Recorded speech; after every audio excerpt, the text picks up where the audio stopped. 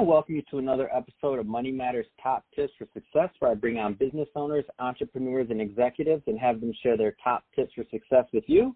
My name is Adam Torres. You can follow me on Instagram, Ask Adam Torres, to keep up with my book releases, book tour schedule, signings, all that good stuff. I'd love to connect with you there. And as always, if you'd like to apply to become an author in one of my upcoming books, just head on over to the website, moneymatterstoptips.com, and click on Become an Author to apply.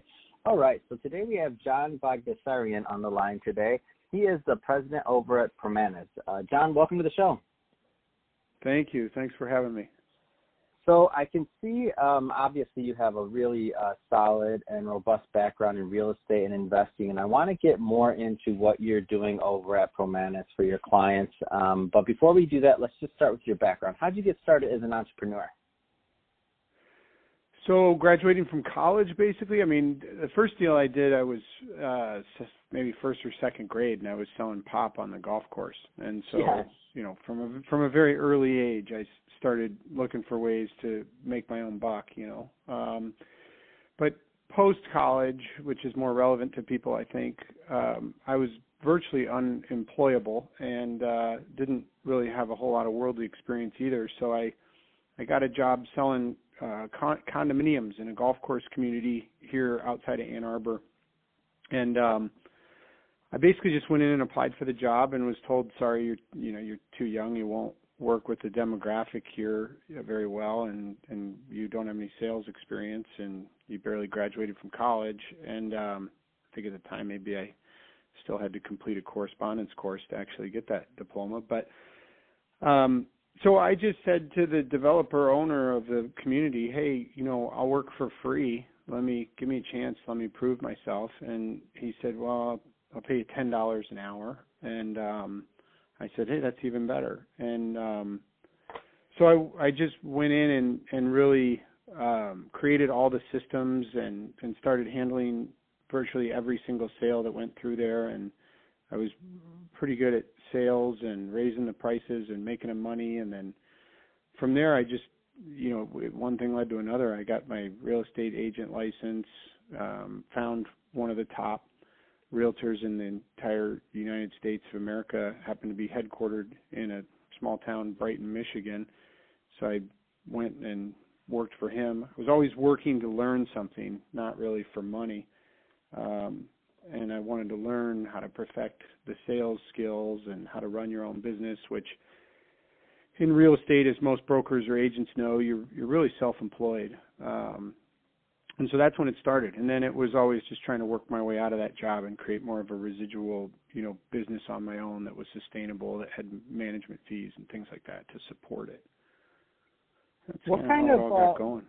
What kind of advice would you give to the, you know, new college grad that's thinking about going into real estate in today's market? Yeah, that's a great question. I meet with a lot of our investors' kids that are coming out of college and younger folks, usually one or so every week. And I've developed sort of a similar thing over the years. I just try and think back, and what I did was basically what I would advise, which is don't get jobs for money or to pay the bills or anything else. Get a job because you have a skill set that you want to learn, something that you think you'd be good at and you want to know more about. So my priorities have always been, and my advice is always to first work to learn something. Second, make sure you're providing a value to someone, you know, a service, you're creating value. Make sure it's fun and you're enjoying it, because then it's not really like work. And then, you know, fourth component is really the money aspect of it. I don't really like having a cap on how much money I can make, so I never really would do well in a field like, I don't know. I mean, you know, it's kind of funny. You can pick a field and say, well, you'll never make a lot of money in that field, but then the fact is you could if you really wanted to. I mean, you could create things, but let's say, for instance, you're really passionate about you know, running nonprofits, and you're big into the nonprofit sector. You're not going to make a ton of money running a nonprofit, but then again, if that's your passion, that compensation component isn't as big to you as it might be to somebody else. So it's really not that important. But if the money component is huge to you, I still say put that in fourth position, because money at the end of the day is just money, and it's not really good unless you know how to use it, how to work with it, how to invest it in things, how to help other people with it, things like that. That's great. Let's talk more about what you're doing over at Fomantis. So what kind of clients do you help, and what do you help them with? So, yeah, we're very much bricks and mortar, stay within my knowledge and area of expertise. I've listened to a number of your podcasts. I find them very informational and entertaining. You're interviewing people in worlds way outside my experience. I just, from a skeptic standpoint, have this mindset of, if it's bricks and mortar, if it provides a fundamental human need, like a place to operate your business from, a place to manufacture goods and services in, a place to, a roof over your head, if that's what you own or what you're building or producing, if that's your product, then it will always have value, provided, you're avoiding the pitfalls that can be experienced in real estate, like, buying things out in a farm field that could potentially become functionally obsolete. But it's very simple for me to understand. It's logical. It makes sense. And so that's where I've always gravitated towards. And so what I do essentially is I work in that world, and I find things that I feel make sense, things that I think will provide a value or service for people, things that will provide a good return on equity, and then things that I want to personally invest in myself. That was harder to think about in the beginning because I didn't have any money, so I was using 100% investor capital on deals, and that can be distracting because you're worried about, making fees or, equity yourself. But more and more, it's easier now to think about the deal in terms of where I want to put my money, because now I have some of my own money. And so that's primarily what I do. I just think of places that are backed by real estate, things that I can understand, where I'd want to put my own money. And then that's what I do. I put my money there, and we also have 400 plus accredited investors that actively participate with us alongside us in these various deals. And so that's really the service we provide. We make rich people richer, I like to say, but or give them a safe place to put their money is how we look at it. Let's talk a little bit more about specializing, because I find it so important. And whenever I'm talking or interviewing somebody, whether it's for an investment or just for the podcast, you can always kind of weed out who is really good at what they do and who aren't, and usually comes back to specialization, in my opinion, and staying in your lane. Can you elaborate on that? Well, real estate's actually a pretty broad category. Most of the people that I know, either they do multifamily only, let's say apartments, or they are a developer and they build condominiums, or they own industrial buildings and they have big industrial portfolios, and that's what they understand as industrial. I have one good friend that all they do is retail. So inside real estate in and of itself, you could be very specific. I don't do that. I don't believe in that. I look at real estate as my category, and we do everything inside that category. I don't think there's a type of transition or product that I haven't owned or built or dealt with at one given time or another, because I've lived through the 25-year cycle of real estate, which can be anywhere from 20 to 30 years. You cycle through these things. And so at sometimes, sorry, they're testing our alarm in our new building here, I guess, if you caught that in the background. But so as you live through that real estate cycle, what I came to realize is it's not always a good time to be putting up new buildings. New development only has a window that exists for anywhere from 2 to 7 years. And so if you miss that window and you're building at the wrong time, you're going to go broke on your development deals.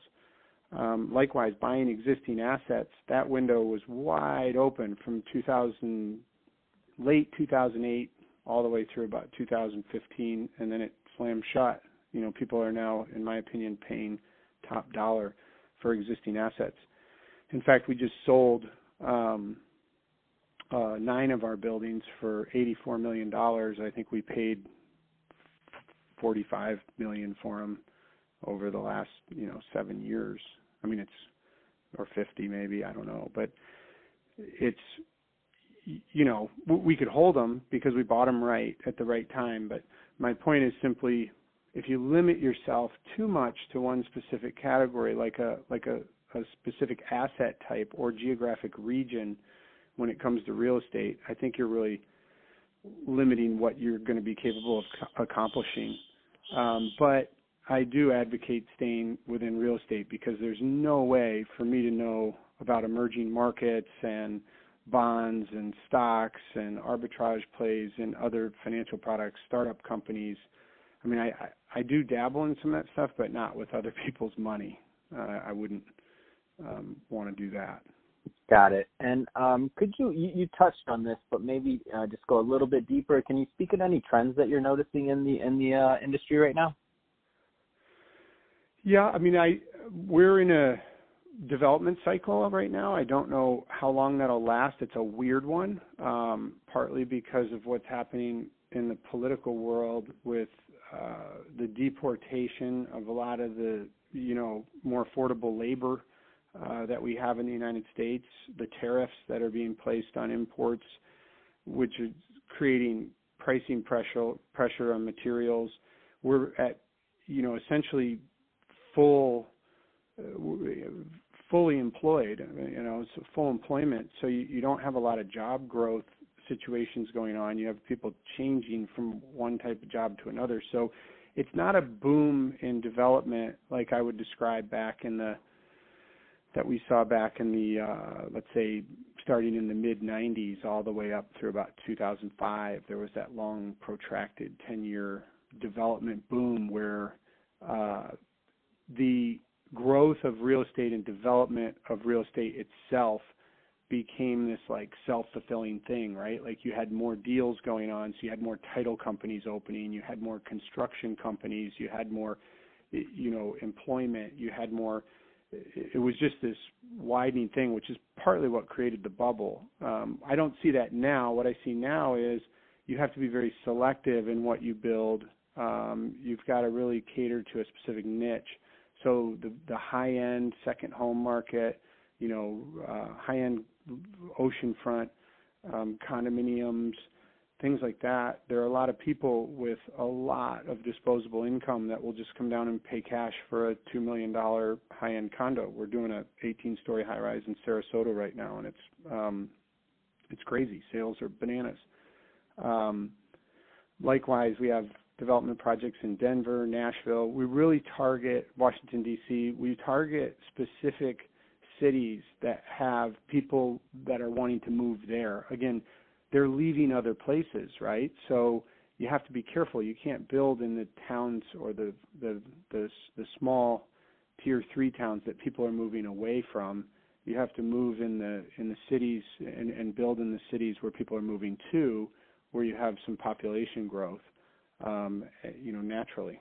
So that's kind of what we're seeing and what we're catering towards. Again, we're small, so we're very nimble, and we can do things that the big monster PE companies can't do because we're not working with billions of capital. We're working with hundreds of millions, but it's not billions. And so it's a little easier to be nimble in that regard.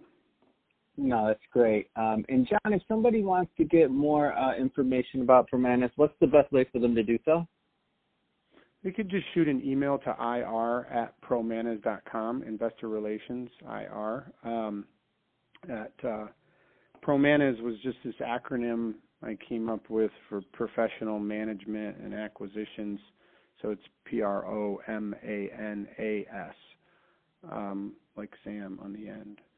ProManus rhymes with bananas. So yeah, we're always happy to.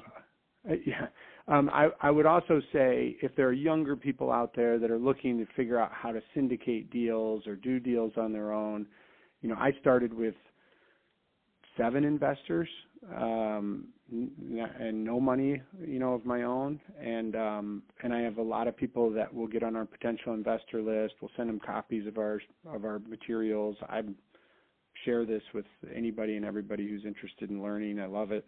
People helped me out a long time ago, and we're happy to help them out. So Awesome. Yeah, we don't mind who signs up. To participate in our deals, you have to meet the accredited investor criteria, but to get on our list, you don't. So whatever works for your listeners is fine. All right. Well, hey, John, I really appreciate you taking time out of your schedule to come on the show today. And to the listeners, as always, thank you for tuning in. Go check out Permanis. And that being said, thank you for your time. Don't forget to subscribe to the channel and also to leave a review and support our podcasters. I appreciate it. And thanks again, John.